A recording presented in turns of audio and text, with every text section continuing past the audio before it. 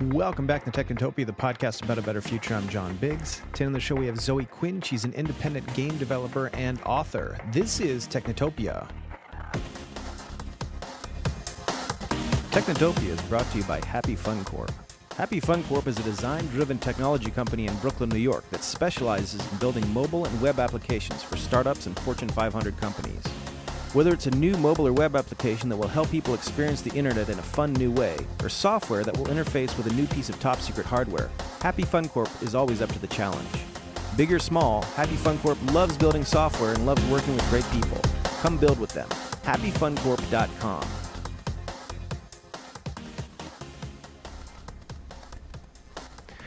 Welcome back to Technotopia, a podcast about a better future. I'm John Biggs. Today I'm excited to have Zoe Quinn. She's an independent game developer and author, and she's going to talk to us about social media, gaming, the future of gaming. This is something that I actually care about. I have a bunch of kids who play a bunch of games, and I get a little bit worried. Welcome, Zoe. Hi, thanks for having me. Yeah, super. So, why don't you tell us about the book that you just wrote? That's what really piqued my interest. Sure. So I just had my book, Crash Override, How Gamergate Nearly Destroyed My Life and How We Can Win the Fight Against Online Hate, come out a few weeks ago, or last week. I don't know. I've been on tour. You've been on tour. Yeah, I've got plane brains. I still have, I think I have like another month and a half of touring left to go too, it's fun. But yeah, so the book basically details a lot of my time being at the center of the whole Gamergate thing a few years ago. But that's like a small part of it in comparison to the overall point of the book, which is sort of like not just to like relitigate what happened to me, because that's far less interesting, but to talk about like what you do about stuff like this and what we can all do and what massive institutions like tech and government and what have you are doing, what's working and what's not. Okay, so let's define some terms. So I guess when you were experiencing this, what was the worst of it? Because a lot of people say, "Oh, this is just online stuff. This is just Twitter or whatever." What was some of the worst stuff that you had? And I don't want to bring up anything nasty, but if you could just share that with us, so people could actually understand that this is real stuff. Sure. This is real attack. I guess the worst of it that I had was either people like actually camping out in front of where I lived after they got my home address. And sending pictures of it to me, kind of letting me know I couldn't go back there. Or the fact that almost anybody with even a tenuous or even imagined connection to me became targeted the same way I did. So I'm still meeting people that I have to like look in the face who are like, oh yeah, I remember Gamergate. Like they came after me because they thought I had something to do with you, and they called my mom a bunch. And I'm like, what do you say to someone like that? It's hard not to feel horrible. And what do you think causes this? And this is a cultural thing, I think, in gaming. What do you think has just caused this backlash? I wouldn't actually blame gaming at all for this, because there's sort of been movements like this in just about every other industry. Because like after months and months of being attacked like this, I started sort of a grassroots organization to help other people who were targeted in similar ways. And we had people coming to us from everything from church groups that were having a rivalry with other church groups who were participating in the same sort of behavior against them to like fight them back. There was a recreational motor vehicle thing that was like this. Like, it's not at all limited to gaming. It's just the fact that Gamergate was more of a symptom of this like roiling undertone of menace and online hatred towards anybody who is different than what the current mainstream sort of sees as the default person. So it's like one part fear of that. I think another part just like feeling like, if it's quote unquote your space, and this is like something I think that was particular to gaming, probably in other similar fields, but it's like you've got this core group of people who feels like this is their thing, like this is their turf. And then you've got people that are different from them, and they're like, oh, clearly they're invaders, and they feel threatened and defensive, so they attack. And the thing is, nobody ever thinks they're the bad guy when they participate in this. They think they're like the heroes that are protecting this thing they care about by driving out these like invaders or fake people that, don't belong there.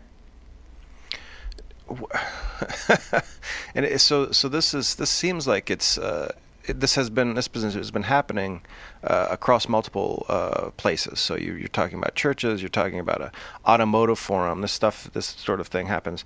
But what caused this particular thing to boil out of the internet? I think one of the defining traits of the internet at this stage, and even this decade, is that it had like a physical avatar. It starts affecting actual lives. Whereas before, if you're fighting on a forum, you get angry and then you go to lunch. Whereas now it's like full bore. It percolates, and we got our politics out of that. We got all sorts of exciting stuff out of that. What happened recently that's causing this? I think just the fact that we've sort of shifted away from the internet being this thing that took effort to get to and understand, in the sense that, having a web page or a personal website back in even as long as 10 years ago took like some kind of effort, and most people didn't do it, and maybe it was a little bit weird if you had one. But now with social media, we're all kind of becoming more and more networked together. And I mean, it's at the point where it's like, even if you don't really consider yourself much of an internet user, your bank probably has an online account for you. You've got, it's like hard to actually be offline. And I think that that's just going to only ever increase. And especially with stuff like Twitter, it's like a platform that is public facing, so you can interact with a lot of strangers, as opposed to Facebook, where you kind of have to know somebody or you have to be looking for someone.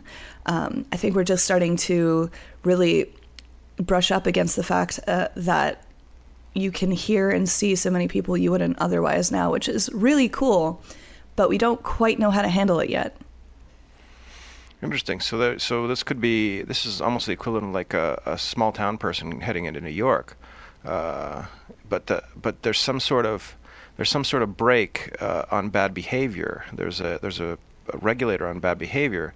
If you come in from, I don't know, Scranton, Pennsylvania, and come to New York, you don't you don't start pushing people on the street because there's so many people around you. Is it just because it's so easy to do online to be weird? I think the ease is one part of it. I also think it's like you get this access to somebody, like you see a photo of them or something they've written, and we too easily, I think, equate that to knowing them. Yet at the same time, it's like there's a very definitive dehumanization effect. Like my go-to example of this is after these people got my phone number, I didn't change my number for a little bit because people would call up, and if they weren't just immediately screaming threats and obscenities and stuff, they'd be like, "Is this Zoe Quinn?" I'd be like, Yeah. Did you press a bunch of buttons and just hope that you got the name and the number right? Like randomly, like you called me. Yes, it's me. They're like, "Oh, your phone number's on the internet, right?" And I'm like, "Yeah. Yeah, I'm aware." They'd be like, "Oh." And then more often than not, the next thing that would happen would be, "I'm sorry." Yeah, exactly. Like they didn't because there's that sort of, especially in our generation, because like who calls anybody anymore? There's sort of that like intimacy to hearing someone's voice that you don't quite get if they're just text on a screen. And even now, like if I know a Twitter joke that I've done is particularly funny because I'll get an apology message from a Gamergator that's like, "Oh no, you made me laugh. I didn't realize you're like a person." So I think that definitely helps, and especially, I think there's a certain mob mentality that's very easy to sort of overwhelm people that like see all of their friends like dogpiling on someone, and they're like, "Oh yeah, me too. I want this is like a group activity now," and it's easy to get caught up in that. So, I mean, if we unpack what you just said, there are a few ways to make this better, I guess. But the problem is the very media that allows you or I, we can have this conversation on a podcast, but the very media, this is a personal thing. We're talking as human beings to each other, but eventually this turns into a audio file which is downloaded by a stranger who sees this and it says, "Oh, it's John Biggs who's a jerk," or Zoe who's doing this with Gamergate, all that other stuff. So it becomes, how do we personalize an interaction like this that is designed to be broadcast, I guess? I think it's difficult to effectively do that. I think it's more that we have to disincentivize abusive behavior by making it boring. Like making it take more effort and kind of slowing stuff down.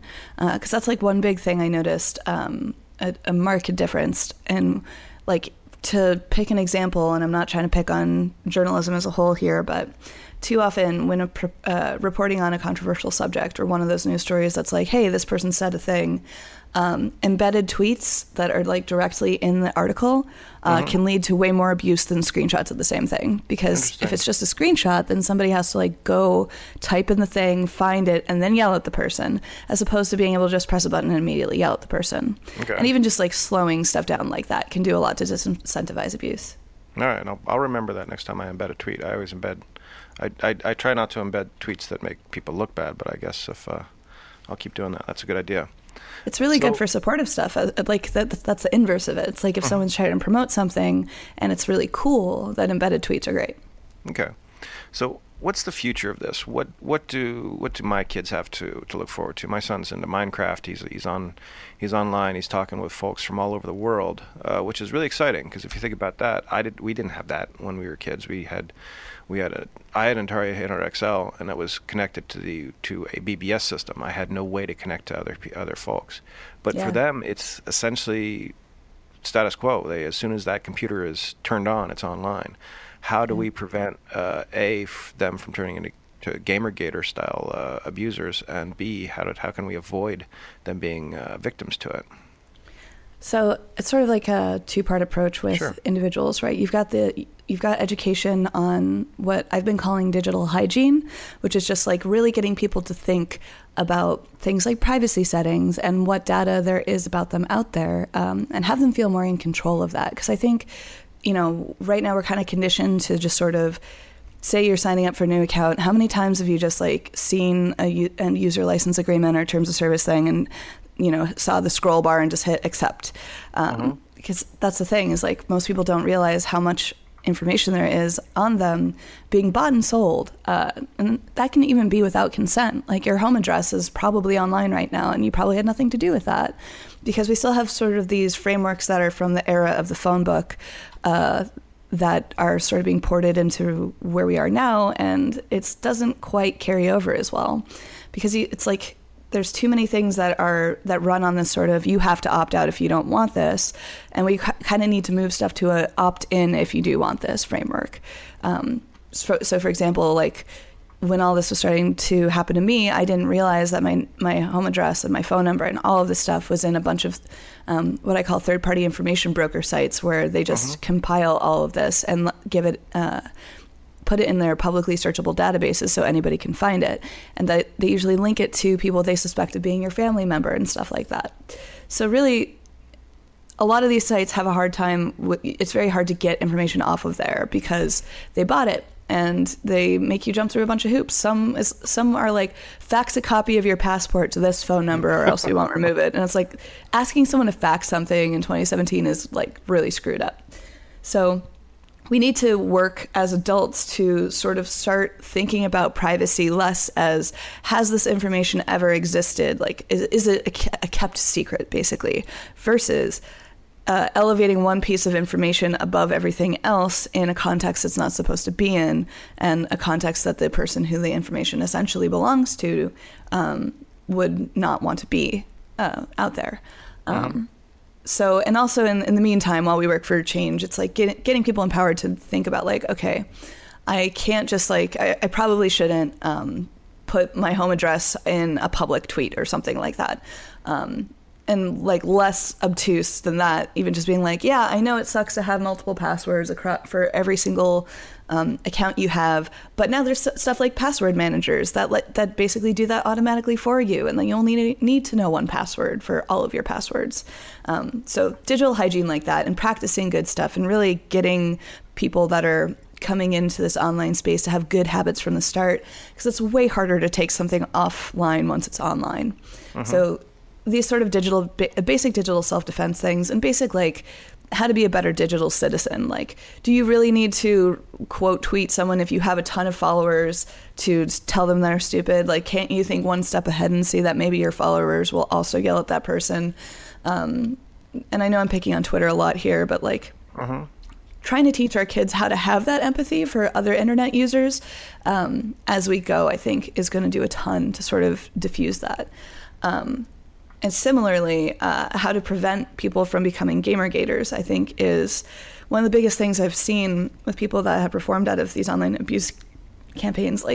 And that's kind of including myself. Like, when I was a teenager, I was a shitty troll. I harassed women specifically because I was a closeted queer person in a rural town. So I had all of that fun self-loathing in addition to all of the Irish self-loathing, in addition to all of the I don't look like these pretty, beautiful women self-loathing, so I'm going to, call them whores and attack them and stuff like that.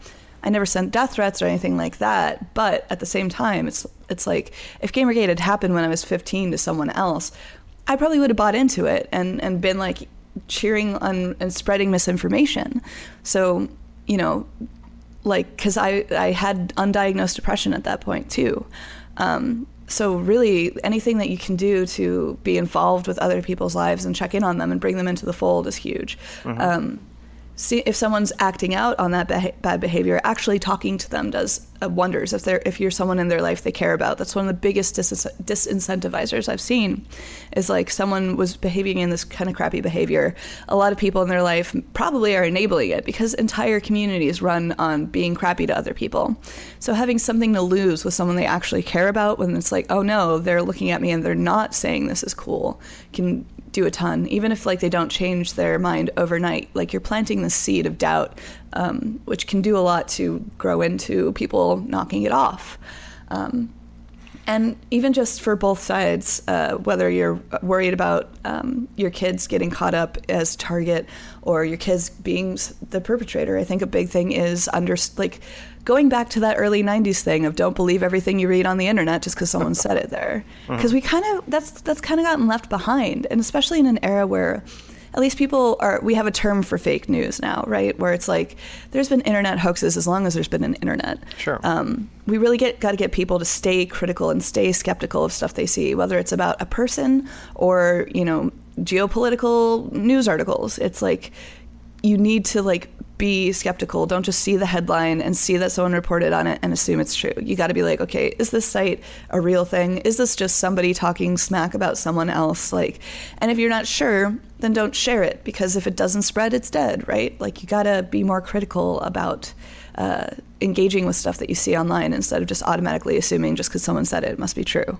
Absolutely. Yeah. I mean, 90s, what do we have? We had vetted, trusted news sources. We had a newspaper that you held in your hand and a magazine that you held in your hand, and presumably the stuff that ended up in there wasn't quote unquote fake. It might be self-helpy or whatever, but it wasn't terrible. Whereas now everything, you don't really have any vetted news source. That's fascinating. Yeah, so it's really kind of take charge, just even for yourself, just so that you know that you have a better core of understanding what is and is not true.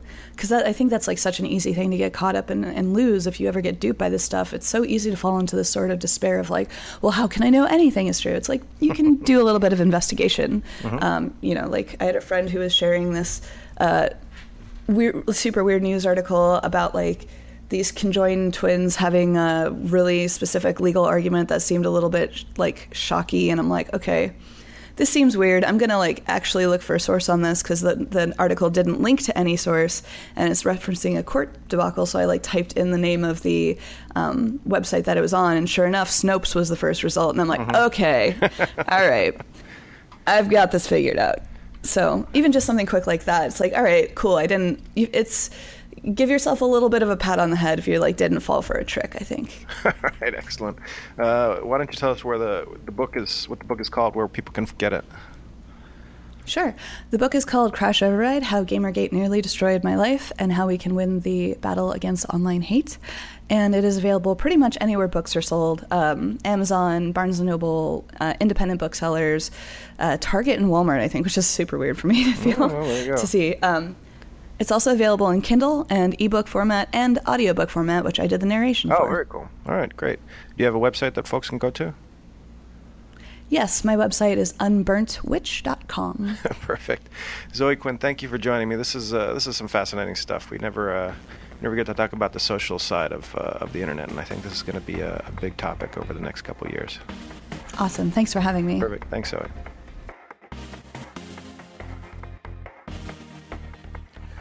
Technotopia is brought to you by Typewriter. Typewriter is your on-demand editor, and their amazing team of writers will make your book chapter, blog post, or email shine. Typewriter editors come from places like TechCrunch, Gizmodo, and the New York Times, and they offer low bulk rates for longer work. Check it out at typewriter.plus. That's typewriter.plus.